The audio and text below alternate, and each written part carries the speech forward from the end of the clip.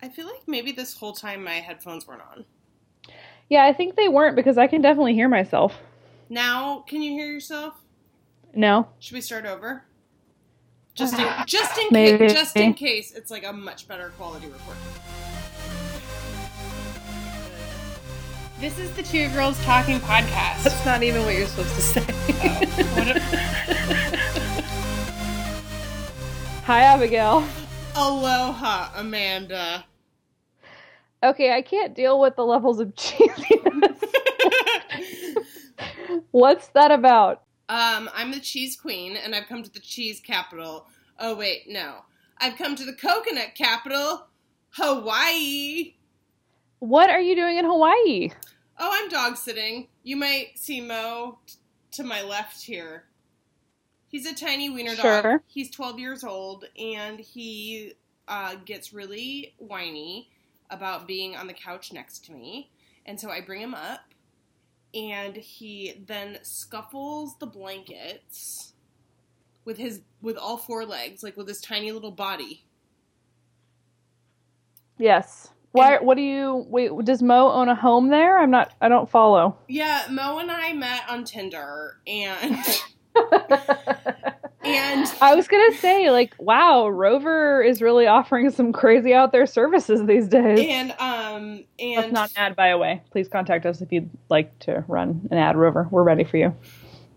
Things moved pretty fast, but I mean, when you meet someone who lives in Hawaii, you got to jump on that. Yeah, I get it. No, it's a no holds barred.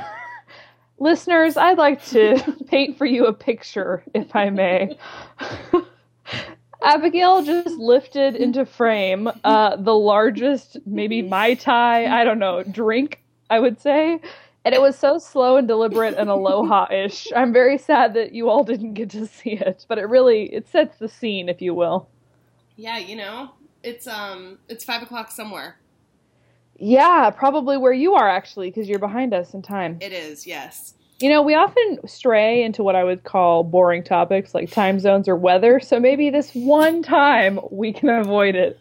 I have seen the clip, and I am I'm driving the other direction. Let's go straight into Interesting Town. What have you got for me? Come on. I got a lot for you. I got a lot on our show ahead. I got a lot of Hawaii chatter, but I'm going to save that for a little bit later. Because first, let's talk shop. Shop? Do. Okay, that's the shop song now. So what is shop? In episode 10, which is called A Really Boring Story About Milk. I got another one. I got another one of those, actually. Well, I'm doing shop talk. I get to do a boring story about milk this week. All right, all eyes on deck. Go ahead. So on this week's episode of Planet Money, they're talking about milk and where milk is in the grocery store, and if it's like hidden at the back of the store to like get you to like buy crackers or whatever. You know, some typical Planet Money fodder. But they interview... Yeah, groundbreaking journalism, we call it. So they interview Michael Pollan, you know, the author. He wrote that book that's like... Omnivore's Dilemma. Yeah, and he's like, make sure you only eat a food that your grandmother ate, and like sugar is a trap, and, you know, whatever. Yeah, I follow the Omnivore's non-dilemma, and I just do opposite of whatever he says, and it's worked. I have packed on the pounds, you would not believe. Tell me a recent treat you had on the non-dilemma train. Do you want today's list or the week, or where do we start? I want you to pick something from today, and then I'm going to say something from today. Well, let me tell you. So today, I drove out of my way about 3 minutes, so not that much, but still I had to do it, to get a baked donut rather than a regular donut, and this was a strawberry buttermilk donut at Fonette's, and I was very close to pretending I was getting some for my coworkers, which I would then eat in the car on the way to work, but no, I did not do that. I stopped myself at one baked donut. When you say pretended... Is that because you thought the donut person needed an excuse for you to buy multiple donuts? Yeah, no, I'm always like, what do they want again? What do they, I always forget what do people like? What would you recommend? Man, do people like, shameful. do cones? coworkers take that. I don't know what they want. What would you recommend like that for an hour? Wow, shame culture has really taken a hold of you. I have none of that shame. I order whatever I want, and I don't even feel the need to do a skit. Yeah, I usually don't do it full on skit. I usually just say like, I'll have 2 of those, 2 of those, 2 of those. You know how it goes. The problem is with the donuts is I want to try all the flavors, and you can't try all the flavors unless you buy multiple donuts. It's bullshit. They should make donut sampler packs where it's like one little tiny bite of donut. I totally agree. I don't want a whole donut. I just want to taste the flavor of the donut. I found the best donut place ever, by the way, and it's in Santa Monica. It's called Sidecar Donuts. I'm sure you've heard of it or like been there a million times or like whatever with your hipster lifestyle. But let me tell you, it is delicious. Yes. And I texted Afton to be like, Afton, you would love these donuts. They're artisanal. And she never wrote me back. So another tale of modern technology. Afton gets a shout out from you like at least once an episode. Yeah, and she's never listened to our podcast. I can guarantee it. Okay, so listen. I was gonna tell you a story about my volcano shake I had today, which literally is a milkshake, and then they take fudge, like cold fudge, so it's kind of like cold fudge sauce, like a glue, and they put it around the perimeter of the cup to create a like volcano crater situation.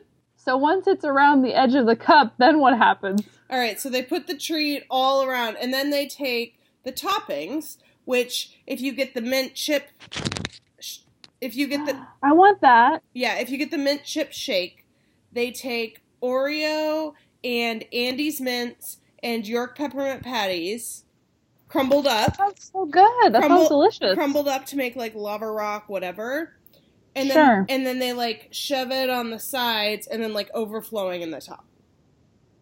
That was. So how many of these can you eat a day? Well, Graham, who was here with me in Hawaii, we each got one, and we only had like half of each. The other one we got was sea salt caramel crunch something that was just out of this world, and it had crushed pretzels and almonds or something. Anyway, it was perfect. But I basically had half of one of these, and I felt so sick because, I mean, that is the omnivore's non-dilemma. Wait, I have to tell you, but so that was the story I was going to tell you, and then you started talking about donuts, and I have a donut tale. Best donuts I've ever had. They're these things, they're either called masaladas or malasadas. Uh-huh. And it's like a fried dough ball. I want that. And then it's covered in sugar. And they also have stuffed ones. And the stuffed flavors, you can get custard. So it's like custard on the inside, and then it's like cinnamon sugar on the outside. Uh-huh. And they have like a coconut one. And my favorite is this flavor they have called Li Hing, and it's like a sweet and sour. And when you said you got that like strawberry donut or whatever, I was like, you would love this thing. Of course I would love it. It sounds delicious. And it's like this pink thing. So we got a box last week. Graham and I went, and they're like $1 each. And so we got, and you can get like a dozen for 10. So we were like, yes, a dozen is what we need. Then we'll have donuts for the whole week.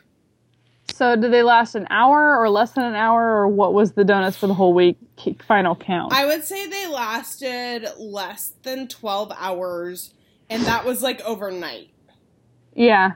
So mice must have eaten them. Dinner, dessert, breakfast. Second breakfast, and then we're out, so. Yeah. And then I said we had to have a rule, because it's like a food truck that's basically parked outside the house.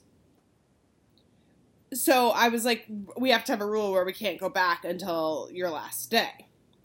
And so we went this morning, and I go up and I ask like if they have any special flavors.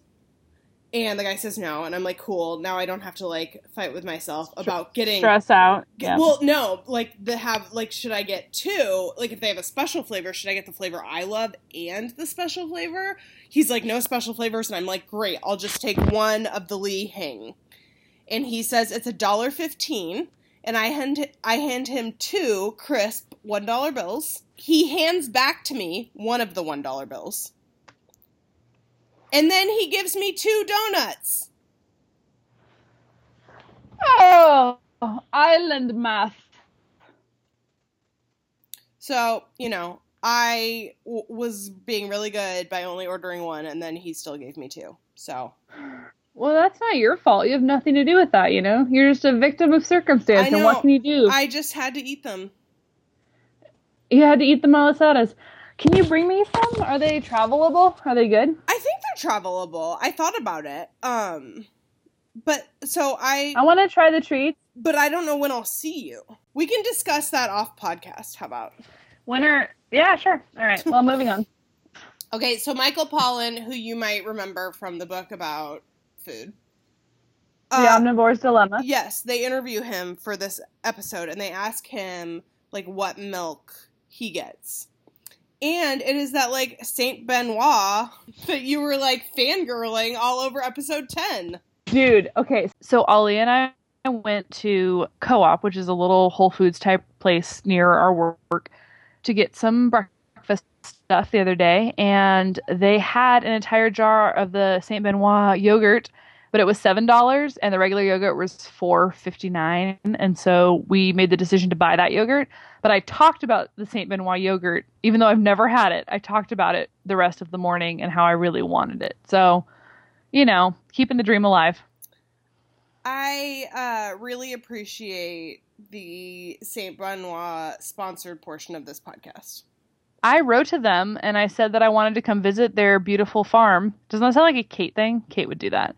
And they never wrote back. So I guess they don't. And their contact form says, like, we're probably out with the cows. So who knows when we'll get back to you. And it's true, listener. It's true. Why don't we just go to it and show up and be like, hey, we're here from the Two Girls Talking podcast. I'm sure you've heard of us. Big deal. Small brands. That's what we do. Camera's rolling. Camera's rolling. So if you could be ready for that, that'd be great. It's in Sonoma. It's in Napa. I know. That's what I'm saying. I assumed it was nearby Michael Pollan because, I'm sure he wouldn't buy milk that's from a cow, more than 40 yards away from him. Right. No. Jesus, do you want to get sick? Come on. Use your head. Okay. It's a non-dilemma. All right. That wraps up Shop Talk. Wait, what is Shop Talk? It was because Shop Talk involved you telling me about donuts and then criticizing Michael Pollan. So I don't really understand the purpose of the Shop Talk segment. Does it get revealed over time? Is it a puzzle? I want to say yes so badly. And yet your sense of honor prohibits you. Yeah, no, I mean, saying yes, it's a puzzle would be a better explanation than me explaining why it's called Shop Talk. Oh. It's called Shop Talk because it was we're doing an update on a previous episode. Oh, I get Saint Benny updates. I would do that segment every week because there's a lot to talk about and a lot of changes every week. I think we've pretty much covered all the Saint Benny content that happened since 4 episodes ago. Maybe every 4 episodes. No, I didn't talk about the tiny yogurt I got that's in a glass jar and has a little foil lid. Please, I can do this forever. Please keep us posted on yogurt pricing. I love how it's light outside in Hawaii and it is 9:00 here. Well, it's 6:00 here. I know. Time zones, weather. I just said I love that it's. Oh my! Welcome to my next segment, time zones and weather. Oh, I was hoping we could leave this for a never podcast episode, but sure, go ahead. We've experienced so much success in the past. Oh, wait, I wanted to tell you that my appearance on Battleship Pretension, which, gentle listeners, if you can't get enough Amanda... That was the next segment! No, you said it was weathers and time zones, and that has nothing to do with Amanda Mae Meinke, I'll remind you. No, everything. That was a joke. But also nothing. That was a joke when you interrupted me to talk about how it was light outside. And I was like, oh, is that our next segment? No, our actual next segment is you were on a podcast. Okay, so you were recently on a podcast. Yes, I was, and it was so fun. So the name of the podcast is called Battleship Pretension. And I don't know what that means, but I like that the word pretension is in the title because it's a bunch of film people being like... nerds. Talking about film. Yes. And I don't mean talking about film like, man, did you see the new Marvel flick? Or, I can't believe they pushed back the release of Wonder Woman. No, this is like... let's rate a woman who was famous in 1948 with a woman who's famous in 2017 and talk about it for 3.5 hours. It was really long. I got there at like 8 and I didn't leave till midnight and I was like, what's happening? What's happening? I'm so tired. Sounds like recording on our podcast. I know, right? Just like now, we've been recording for 6 hours, but it's only 4 minutes in podcast time. It's crazy. Yeah, because you have to cut out all the, weather talk. No, that's our best segment. Anyway. Yeah, no, it was awesome being on the podcast. I love those guys. They're super fun to talk to, except almost immediately, I am so aware that I don't know as much about movies as they do, and then I feel like a fraud in life. No, I was going to say it didn't come across that way. It came across as like, I was like, wow, everyone is being so nice to each other, considering that they're all obnoxious film people who have all, like, how could anyone ever see every movie? But everyone on the podcast seemed to be trying to, I mean, the point of the podcast, it sounded like, was, like, to have every movie. But every once in a while, one of you hadn't seen a movie, and it was not everyone. I mean, it wasn't just you, it was everyone. And there was some, generosity of spirit over the failings that everyone was bringing to the table. I would say yes. Those guys are particularly nice. They're very professional podcasters. They have quite the podcast empire. They each have several podcasts apiece. And it was very sweet of them to ask me to be on again. And some people tweeted saying that I was the favorite guest they'd heard in a very long time. Can you believe that? I can believe it because I think you're great at podcasting, and also, I really liked how you were the token woman. I was like, yes, we need a female voice in the female women's film episode at the bare minimum. At the bare minimum. At the bare minimum, yes. Though I would also enjoy to hear you on an episode talking about male actors because I have a feeling I know how that would go. It would be inappropriate, and they would have to make a new podcast called, like, Battleship Extra Pretension. That wasn't a very good joke, but it would be terrible. I also was very, I felt like we maybe don't talk enough about movies on this podcast, since apparently you know a lot about them. Did you not know that I spent most of my life as a movie critic and went to film school and love movies desperately and write them all the time? No, my actual life. I don't know. No, I just feel like, should we be doing a movie segment? Because I think I could totally hold my own with your Twitter talk. Okay, that's rousing and exciting. Sure. What do we want to do? Film talk now? What do you want to talk about? Yeah, let's try it out. I want to do it now. Film talk. Let's give all of our new listeners who came over here from Battleship Pretension what they're looking for. Yeah, an in-depth discussion of Joan of Arc, which we featured twice on the other podcast. I think they got what they're looking for. What movies have you seen recently, Abigail? I watched part of Silver Linings Playbook. Cool. So this is already going so much better than I could have hoped. But then my computer battery died. And the story gets better. Tell me more. And that was like a month ago. And that's been Film Talk on the Two Girls Talking podcast. What was the last movie you saw? I don't even know. I watched this Natalie Portman movie called Jane Got a Gun, and I thought it was really good. It was set in the Old West, and I thought I wanted to tell Afton to watch it because she would like it. Afton's name has been mentioned. Take a drink. Done and done. I do love me some Natalie Portman. She was so good in it, and I forgot. Man, did you read those letters between her and, what's his name? God damn it. August. Is this from the email scandal?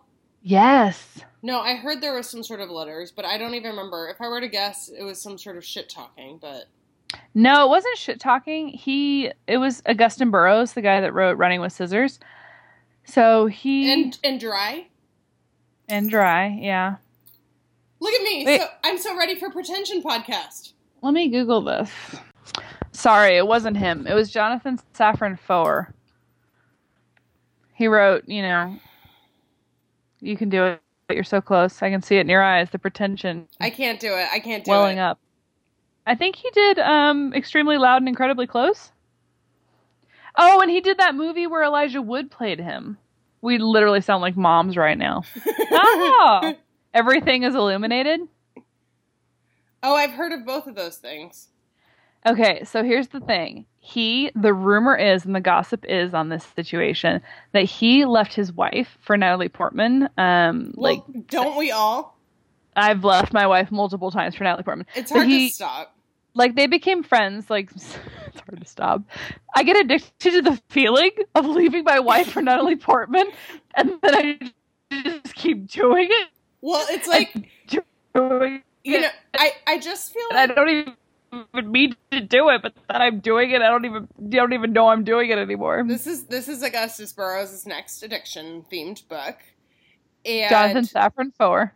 Ever since I saw the movie Closer, I'm always like, yeah, no, why wouldn't... it seems real easy to leave your wife for Natalie Portman. I can't believe more people haven't done it, Right. One of my favorite bloggers, Ned Hepburn, many years ago, wrote a blog pretty much exclusively where he imagined conversations between himself and Natalie Portman, and it was always delightful.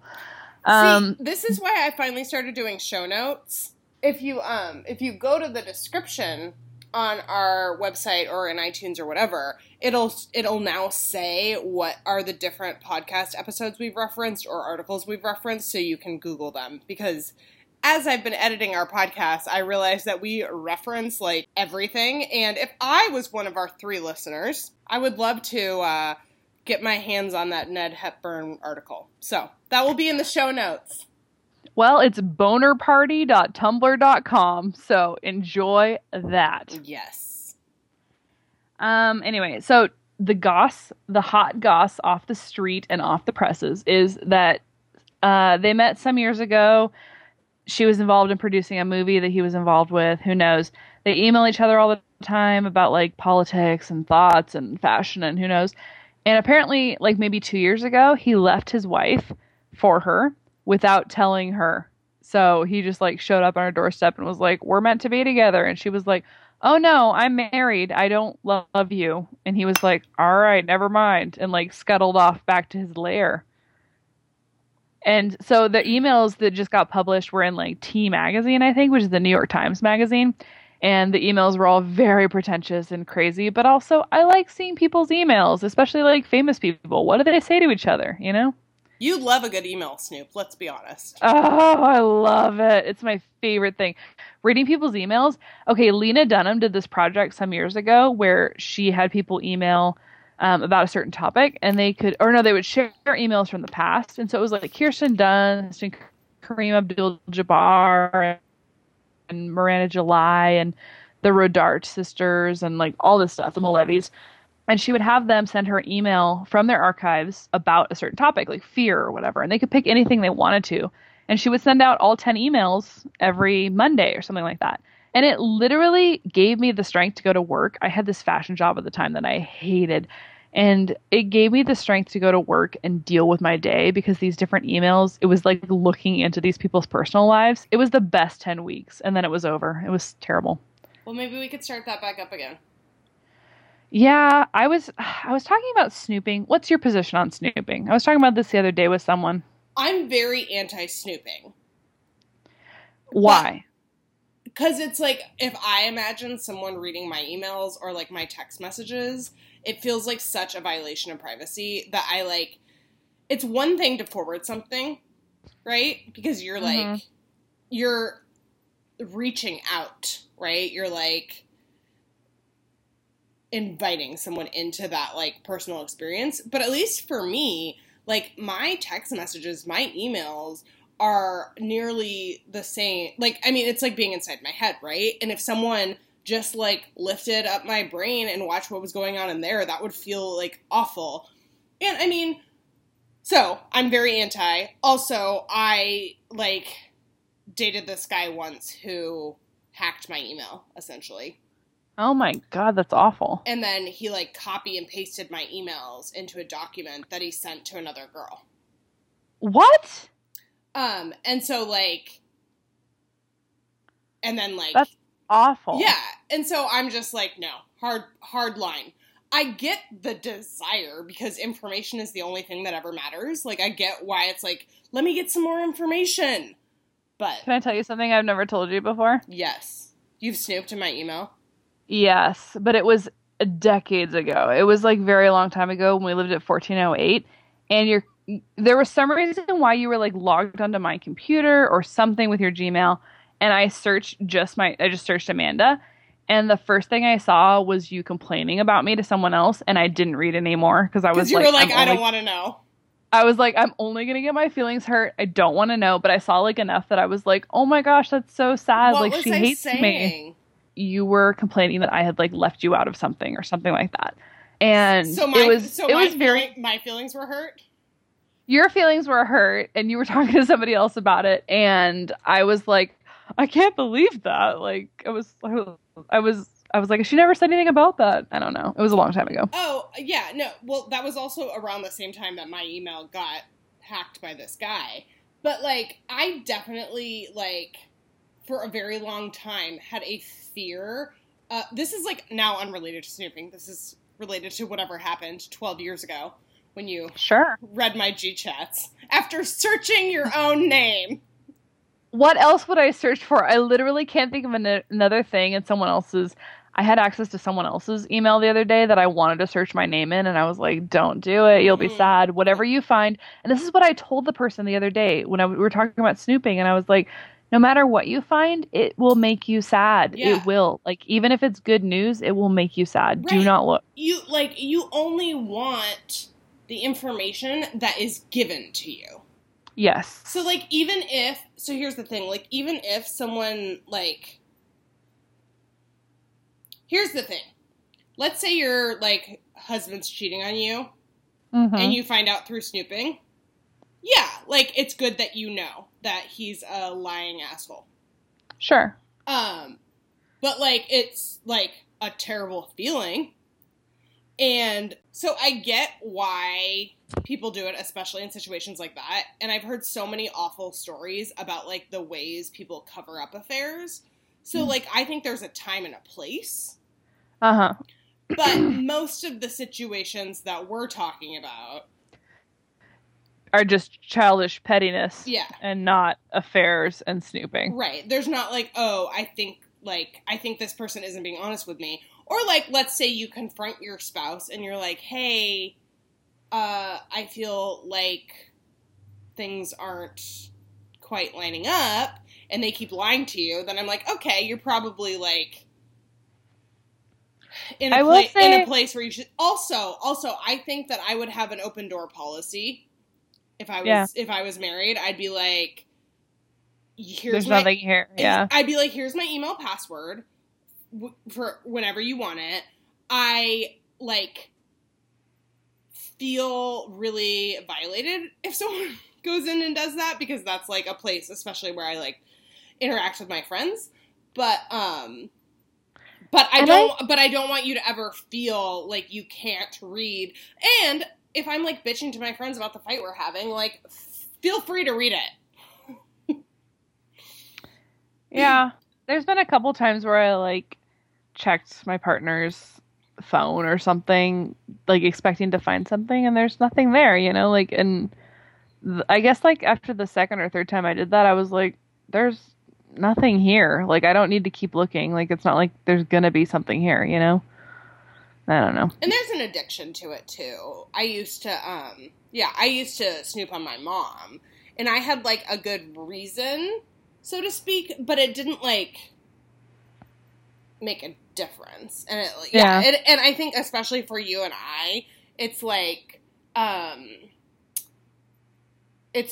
entertainment for us in some ways. It's basically like a different way of consuming a TV show or a story. No, exactly. It's content. Right. So then it's just, you don't deserve to just get extra content because you feel like someone's life should be mined. Right. It's not because you're, like, bored and you're like, someone else's thoughts are more interesting than mine. Or, like, someone else's insecurity or shittiness will make me feel better about myself. Nope. Just gotta be a big girl. Own that shame. Order those 2 donuts. Order 2 or more donuts, yes. I will say there's been a couple times where snooping really, like, saved my ass, I would say, or, like, really helped me. And one time was when I was looking at, it was, like, freshman year, and I think Andre had just sold me a computer, and he had left himself logged into Bubs, and I looked at his email, You're gonna need to, like, pause the story to do some, like, defining of terms here. Oh, wow, you're right. Okay. So a classmate... I feel like sometimes you forget that, like, it's not just you and me talking shop. I'm not going to make shop happen, by the way. It's hard. You are trying to make shop happen so hard. So I had bought a computer from a classmate that I had a big crush on and was, like, halfway in love with. The Amanda Meinke story. Literally my story. I wrote a script about all of this stuff, and someone was like, it's not realistic, the feelings this person has. And I was like, they're pretty realistic. You were like, I wish. I was like, I wish it wasn't realistic, but yes, one person can have a million terrible feelings and they can be all over the place. Anyway, so I bought a computer from this person and they had left themselves logged into their email, essentially. And I, of course, searched my name like a hero. And the first thing I found, I only read like one thing because the first thing I found was horrible. And it was about how they were like, him and his new girlfriend were making fun of me and like calling me names and saying how pathetic I was and just like all these things. And it hurt my feelings. They were like, so bad. They were talking about how they had a crush on that. Like you had a crush on it. They were like, it's so obvious, right? That like she has a crush on you. Ha ha ha. It was like that sort of awfulness. I think some of that, but it was a lot. It was like more than that because another classmate wrote a blog like that. Shauna wrote a blog like that about me when I was in college also, that I was like in love with a classmate, which was true. Also, this is when blogs, like, there was only like 2 blogs in the whole world and no one thought anyone else could find their blog. Right, absolutely. You thought it was your personal journal online. I know I did. But yeah, so I read that. My gay friend Graham, who's been on the podcast and is one of our 3 listeners, he had a secret blog when he was in the closet. Like, I want to read it. Talking Graham's thoughts. It's basically like, I'm into men. Sure, yeah. Tale as old as time. I love that blog. He said, I learned about it because I found this meme on his Facebook from when he was in college. And it was like, what's a secret you have? And it was like, I have a secret blog where I tell all of my deepest, darkest secrets. And my number one fear in life is that someone will find it. But I'm more scared to take it down and stop writing it. And I was like, man, being 20 is the worst experience of all time. Yeah, but because all you do is get your feelings hurt. And then you complain to your friends about it instead of talking to the person that hurt your feelings. Yep. And then you snoop around for information to, get your feelings hurt some more. Check. And then you date people that hurt your feelings. Losers. Yep. I know. Mm-hmm. Yeah, no, and being for 20, thumbs down. And for the next 10 years, you'll write art that's all about them and how much your feelings are hurt. And maybe that'll never end. Maybe you'll just keep writing more and more art about how your feelings are hurt. Pain is art. I guess. Anyway, so to wrap up that previous story about snooping, I was so upset and I had like meningitis or something terrible at the time. Anyway, I texted Kate. Meningitis? No, it wasn't meningitis. It was whatever was making me so sick freshman year. I was really sick a couple times. Don't know what it was. Heartbreak? No, it wasn't that. I was literally ill, but I don't know what it. Donuts? Okay, I wasn't eating as many donuts then. Jesus. Anyway, I talked to Kate, and she had to come and get me from the library and like help me walk home because I was too sick to like go home. Cute. I know, right? And now she doesn't even listen to our podcast, so she's dead to us. A friend in need is not a friend all the time, as the saying goes. Hey, everybody who's not listening to our podcast anymore, we will sell you out and talk shit on you when you stop listening to our podcast. And we'll know. We will know. Believe me. We are basically a crime ring gang. And if that's how we get listeners, is we force people to listen to us, and if they stop listening, then we make a mess. I went to go read our reviews the other day, and I saw that Erin Noel has been listening, and I love that. And wait, we have a new review? I don't know. It was from September 8th, maybe?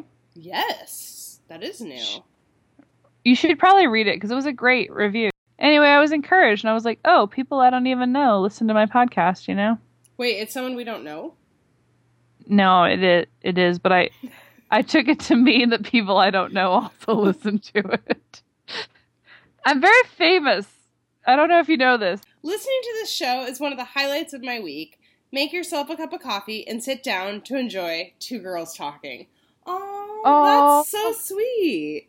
Shout out to my darling Erin, the nicest person ever. She did a lot of listening to me in college when I was snooping so much and found out so many things that made me cry.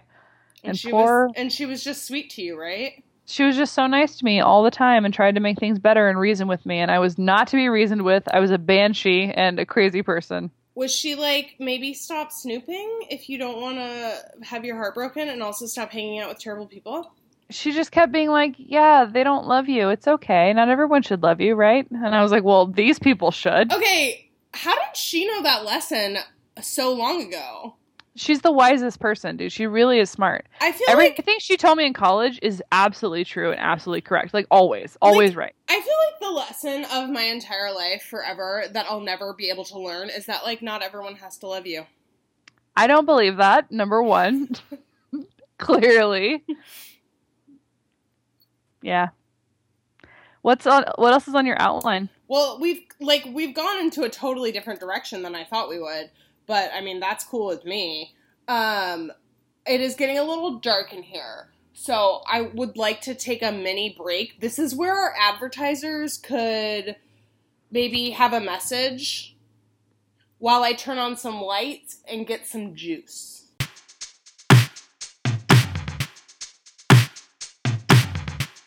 All right.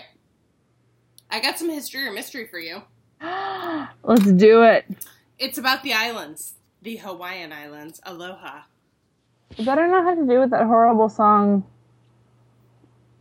Maya Kaliki Maya is the thing you say. That one? Mala Kaliki Maka is the thing to say. Yes, that one. No. The one that goes like, I lava you from that terrible short film by Pixar. Oh, I love that short film. It has nothing to do with it. I hate it. And I wish that it was dead. Why don't you like it? It's fucking creepy. And also, why does an old craggly volcano need a hot, young volcano in a bikini? Is that what happens? Yes! Have you not seen it? It's bullshit. I mean... He's like a formless volcano, like just like a rock, right? And the girl volcano that he gets into literally looks like a woman. So I'm like, okay, so a craggly rock and a woman? Why couldn't they be two craggly rock volcanoes together, you know? Why did it have to be like a hot lava volcano babe, you know? I agree with you 100%. Yeah, it's sexist bullshit, and that song sucks. I lava you. It sucks, dude. It's a terrible song. All right, well, so on Film Talk Part 2... we don't like that. No. We don't like that. Is that how we rate things? We like that. We don't like that. Patent pending. I'm pretty sure that's what our critics would say. Are you holding a book called Maui Revealed? I'm not on Maui. I'm on Oahu. Revealed. Okay. I don't even know why I was pulling up the map. Maybe no one can see it, just me. So maybe just because I love maps. All right, so this is a guidebook that was provided by the homeowner where I'm staying, and it says, Oahu revealed the ultimate guide to Honolulu, Waikiki, and beyond by Andrew Doherty. This says the finest guidebook ever written for Oahu. Now you can plan your best vacation ever. This all-new 4th edition is a candid, humorous guide to everything there is to see and do on the island. I feel like this segment goes right along with weather and time zone. Just wait. Segment. Just wait. This is going to be worth it. Oh, travel guidebooks, weather, and time No, zone. I understand why you feel that way, but I just want you to know that the author of this, Andrew Doherty, has a nickname because he's been a key player in our trip, and by key player I mean like our nemesis. And when he says it is a candid, humorous guide, what he means is sometimes he talks about the zoo and how it's not very good, but if you have kids, I mean, I guess it's a great way to keep them busy, if you know what I mean. What does that mean? I mean the editorializing in this Harambe is... Are you laughing at me? I'm laughing at Harambe. I don't even know what that means. You're so lucky you don't read Twitter. Oh my god. I was about to say, like, is this a Twitter joke? Because the only reason why I could even guess that is because I listened to Yes, Yes, No and Reply All. I was just gonna say that it's probably gonna be on Yes, Yes, No, where Alex is like, so I read this tweet. Okay, this tweet's in like, so the tweet says, Harambe lives. I don't know what it means. So and then PJ go, and then Alex Goldman will be like, of course I know what this means. I was born knowing what this means. Anyway, so that's been... Me and Alex Bloomberg are in the same camp when it comes to Yes, Yes, No. I don't get your Harambe joke. Harambe was the gorilla that was killed at the Cleveland Zoo. Yes! And he's become a bit of a cult figure, shall we say. They actually did a Yes, Yes, No about Harambe. I'm sure they did. Continue. Anyway, that's all. So he's in Twitter. Everything you read on Twitter is like a weird... everything you read on weird Twitter is a tweet about Harambe. So because I said zoo. Yes, and no. That was just me being me. I wasn't even trying to be Alex Bloomberg, but... Well, we're just at yes right now. He's my spirit animal. He really is just confused about the internet. Speaking of Reply All, so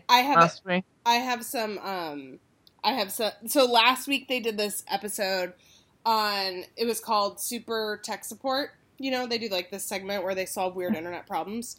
I do know. Thanks for giving them free advertising. I love them. They're an inspiration.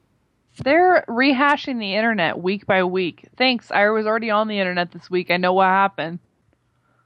Right. It's not for you. I know. Then don't make a show. Don't make a show that's not for you. You know, that's how I feel. It's for me. Yeah, it's fine. Okay, so they talked about this woman, like, loses her cell phone in a cab in New York City. She Googles, like, lost and found cabs. So she Googles a thing, and she gets to a website, and the website's a scam. Okay. So, like, it says, like, this is the New York City cab company's lost and found. Pay $50 and file a claim to get your camera back, or whatever. And it's actually a scam, because they don't have any connection with any cabs. And what they do is they post your, like, phone number and description of what your missing item is on some sort of website that's, like, basically, like, classifieds for lost stuff. And that's their way of saying, like, we've tried to find your item. That's their, like, loophole. And so they did this whole episode about websites like this that, like, aren't technically illegal, but are just, like, tricking people by using SEO to get Google rankings and then making their websites look like they are the real Lost and Found or whatever when they're not. There's one like that for the California DMV. Yeah. Though I actually like that website. No, it's really helpful, actually. It's not. I don't know why I've been to it multiple times a year, but I always find myself on like dmv.org or whatever it is. Yeah, well, and I don't think that's a scam. They're not selling anything. They're getting ad revenue by having ads on their website, and then like you visit their website, and that's how they're getting the money. They're not tricking you into thinking they're the DMV. They're like, the DMV website sucks. Let us explain to you how to do things. And you're like, thank God for this other website. Sometimes I click an ad just to tip jar them. And that's been DMV websites, time zones, guidebooks, and weather with Abigail and Amanda. Tune in next week to literally be bored to death. So, anyway, they had another example of a website where it's like I think it happened to PJ where he was like, his flight got delayed and he Googled to see about getting his flight changed. And it was like some scam travel agency that's like, we are Delta to change your flight. Pay us $400. And it was a scam. So how can we start a scam website is what my next question is. No, I don't want to be those people. Okay, sure. So there's these like scam websites. And they did an episode on it, and I really enjoyed it because it's just kind of one of those things where you're like, and like all these people are being taken advantage of, and some of them are like not stupid people. PJ was like scammed in one of these things, okay? Okay. Don't be too good for it. I'm not too good for it. So listen. By the way, I will be tagging them and telling them to check out this episode. No, don't. I hope he loves your imitation. I really enjoyed when you said, I'm Alex Goldman. I was born knowing what this is about.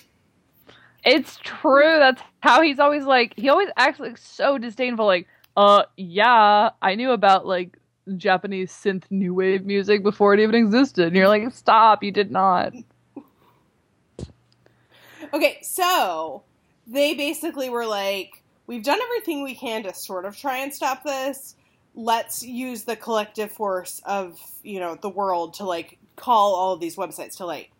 So they kind of give this, like, booty call, bring all your websites to the yard. I come to Oahu, where we have Pearl Harbor. Okay. I want to check it out. I Google Pearl Harbor tickets. You can already see where this is going. And it's totally like the first 6 results are scam sites that aren't the actual like Pearl Harbor website, because the Pearl Harbor is a national monument, which means the website is run by like the Interior or something. And so of course it's a terrible website, like every camping. They have a terrible website. Right. Like every campsite ever. And it's free to go to Pearl Harbor. It's free. And all these tour companies are like, here is our Pearl Harbor special. And they're selling Pearl Harbor tickets for like $30. I texted my boy Alex and was like, for your files. Okay, now I need to talk about Hawaii. History or mystery, Amanda? Tell me what you know about the history of Hawaii. I don't know much about the history of Hawaii. I think that many Polynesian people live there. And I've heard that the food is of varying quality. And I've heard that there's some locals only good spots at the beaches, and then the rest of it is all just a tourist nightmare. I've never felt like I wanted to go to Hawaii because I felt like it was a tourist nightmare. I felt like it was a vacation for unimaginative people. Yeah, I actually gave a speech about this yesterday to Graham. I was like, I felt like I was too good for Hawaii. Like, it was like everyone goes there for their honeymoon, do. Exactly. I was like, I want to go to Costa Rica or some real tropical paradise, not Hawaii. Okay, so A, Hawaii is a tropical paradise. B, the but like one that other people aren't at. Yeah, so there is like one section that's like all the resorts. That's called Waikiki. And it's a nightmare. It's like Disneyland. And then there's like a couple other places that are resorty, but in general, it's not any different than any other, like we live in LA. There's tourism there. There's there's a whole conglomeration of things. And there's some really amazing stuff to see and do here. And it's just a cool experience. And I still really but like, if I'm gonna like go far away, it's cool to go to a new country. But in a lot of ways, like, Hawaii is kind of the best of both worlds, where you're like, well, it's easy and convenient, and the dollar is worth something here.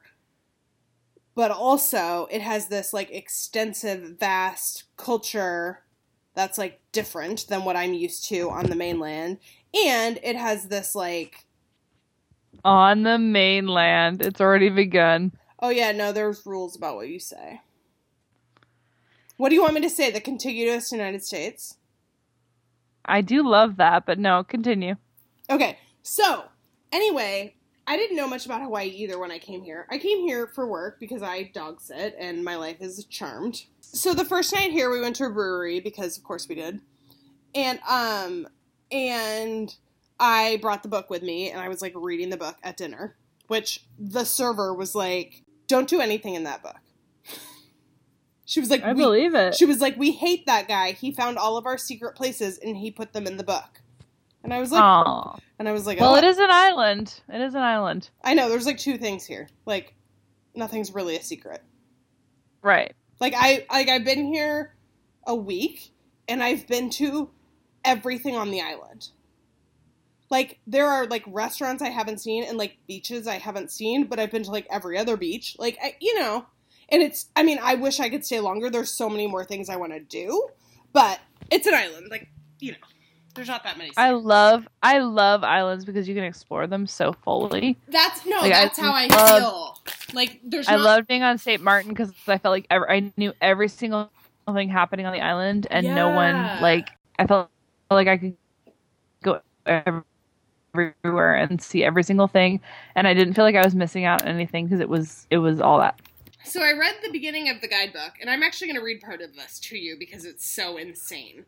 So, first of all, he spends like 2.5 pages talking about the geology, like how the volcanoes lava each other and formed the islands, which is super interesting and complicated, and I feel like I don't understand enough about tectonic plates, but like, I'm like, well, why aren't there islands everywhere? But I guess it's because it takes like 5 billion years or something insane. But basically the plates shift, then the volcano happens, and if a volcano's big enough, these are underground volcanoes, if they're big enough, they become islands. And so, like, the big island is the youngest island because it's actually still growing, and there's another island forming that's still underwater, and like probably in the next like 40,000 years it'll become like above ground. That's crazy. Yeah, right? And so then he like vaguely references like various Polynesians and how they and I don't even know if Polynesian's the right word. It's like they're not really sure exactly. Okay, so there's these places called the Marquesas Islands. And so that's where the first people came from. And we don't know why they came to Hawaii. They just like left their home island and came here. But like we don't even know how they knew it was here.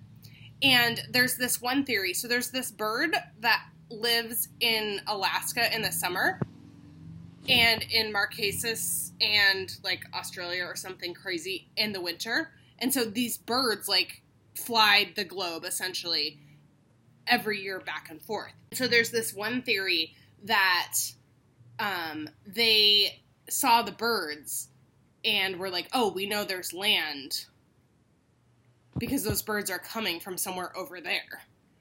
And they happened to find Hawaii by doing that, even though, like, actually those birds were coming from Alaska.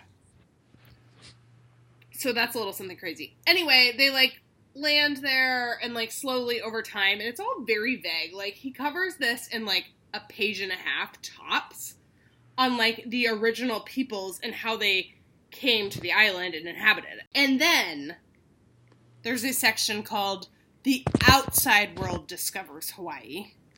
Oh. Because he, like, the racism that happens in this section of the book. Like, a bit much. I started some fights about it. Well, I guess I wasn't fighting with anyone. who? I guess, yeah, the author. Yeah, with the author. He wasn't there. I was just yelling really loud at the brewery. So he's like, the outside world discovers Hawaii. You know, these people that have been living there Now, for 1,500 years, don't count. Okay? They discovered Hawaii. What does he mean by outside world? So, and they got like a page, maybe page and a half. Then, he says, in January 1778, an event occurred that would forever change Hawaii.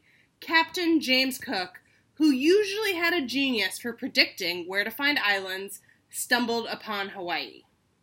He was, like, on his way to Alaska. He goes on to say that, like, the Hawaiian people he was on, Kauai, that's one of the islands here. The inhabitants awoke. There was, like, all of these white men, and they thought they were being visited by gods, and there's, like, this extensive paragraph describing how the white people are, like, gods. This is literally what it's like when you start dating. What? Like, you meet all these people, and you think they're so cool, and they think they're gods, and they're not. They had never seen iron before, and so, like, the fact that the ship had so much iron on it, they were just, like... And it's all so patronizing, the way it's written. I'm sure. It sounds terrible. And then there's, like, an aside that says, like, probably they had seen white people before, because, like, maybe there's, like, this lore about some strange white people, and then there were, like, these missing Spanish ships.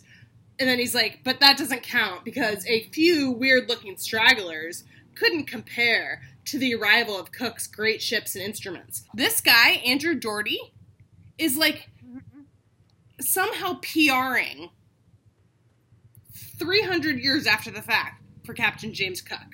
Despite some recent rewriting of history, all evidence indicates that Cook, unlike some other exploring sea captains of his era, was a thoroughly decent man. Sure.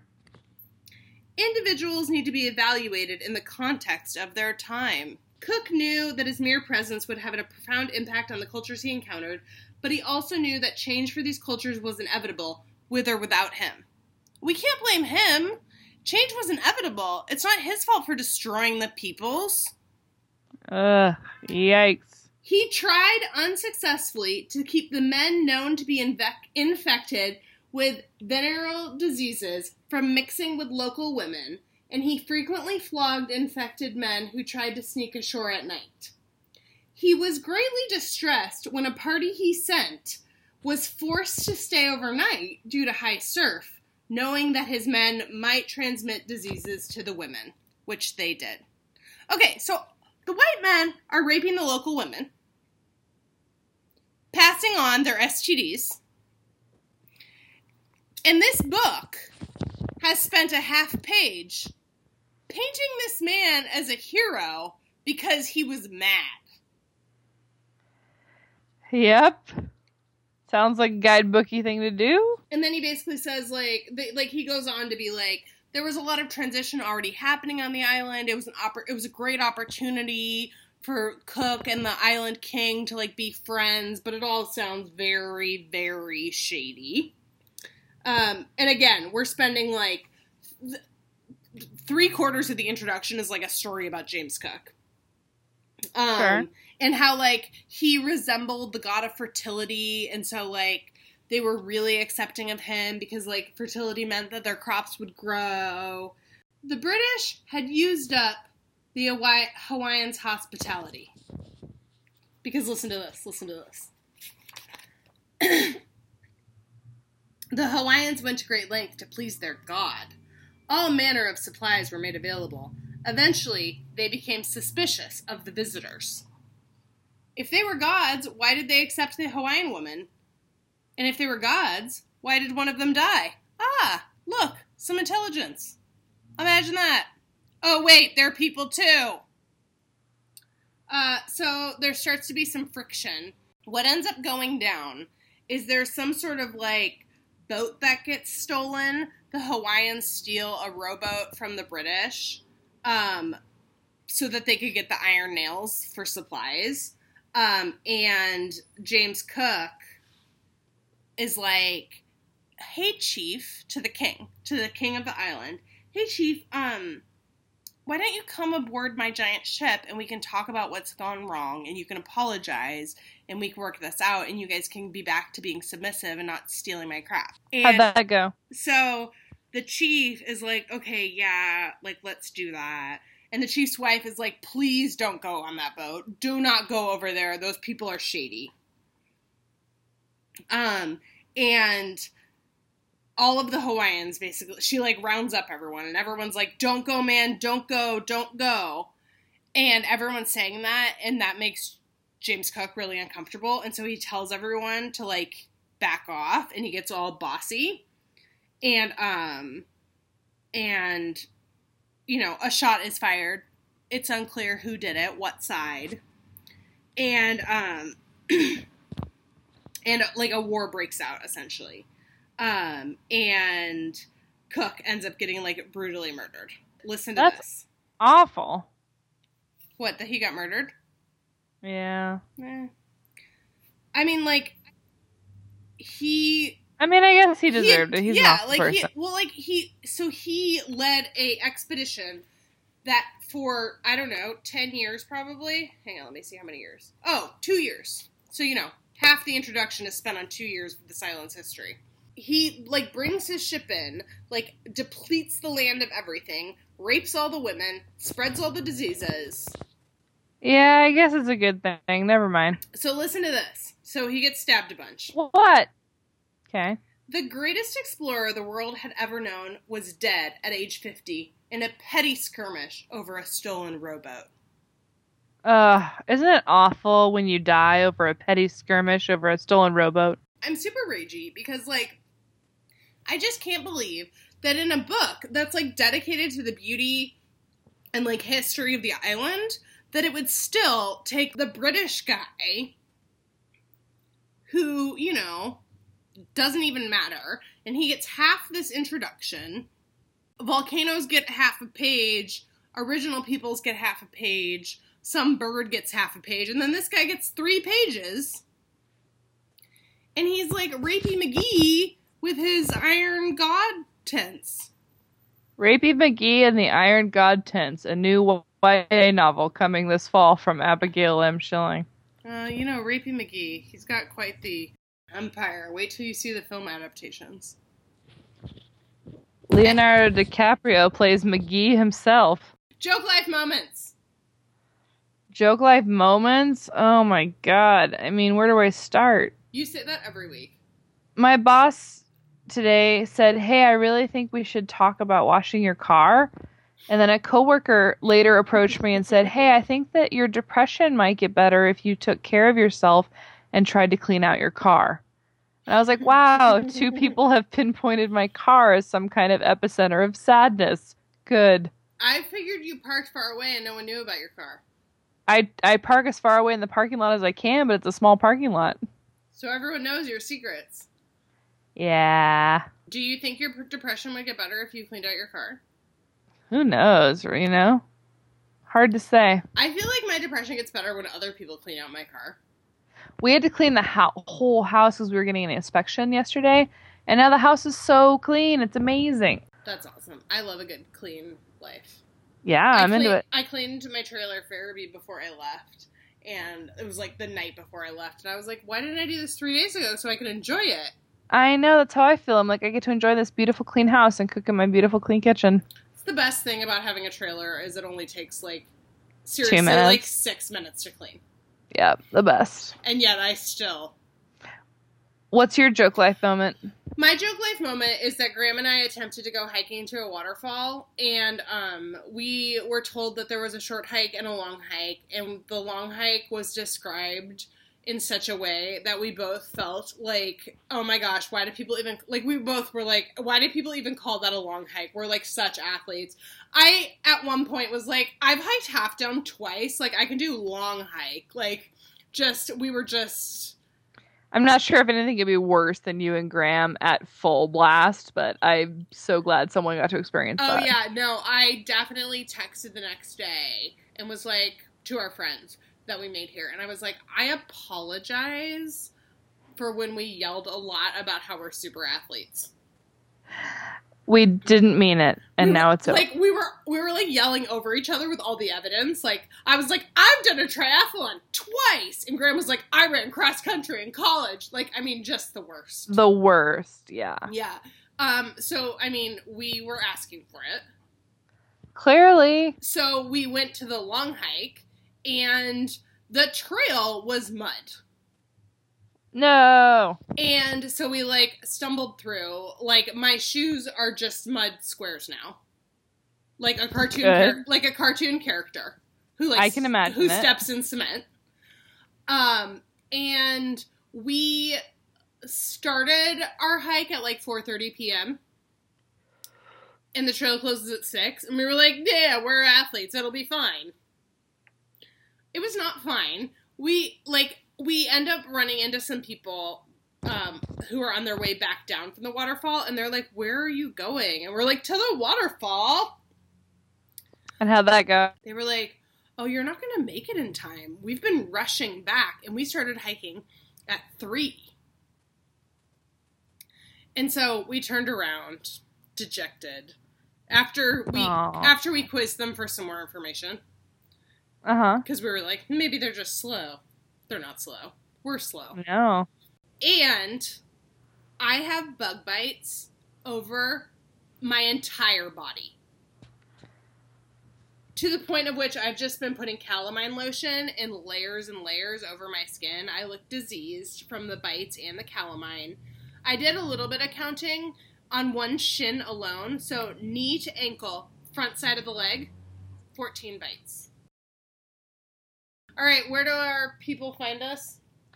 You can find us at twogirlstalking.club, and you should rate and review and recommend and share the iTunes. Share us on iTunes, I guess. I don't know what's not saying. If you write a review, we will read it on air and tell a story about how you were smart when we were stupid. Thank you. We will do that for everyone. I am Erin Noel. All right. See you guys next week. Bye. Aloha. The great big ice cream sundae from outer space was in a place prepared for me. The great big ice cream sundae from outer space. I stuffed my face 'cause it was free. And when I was finished, its size was not diminished.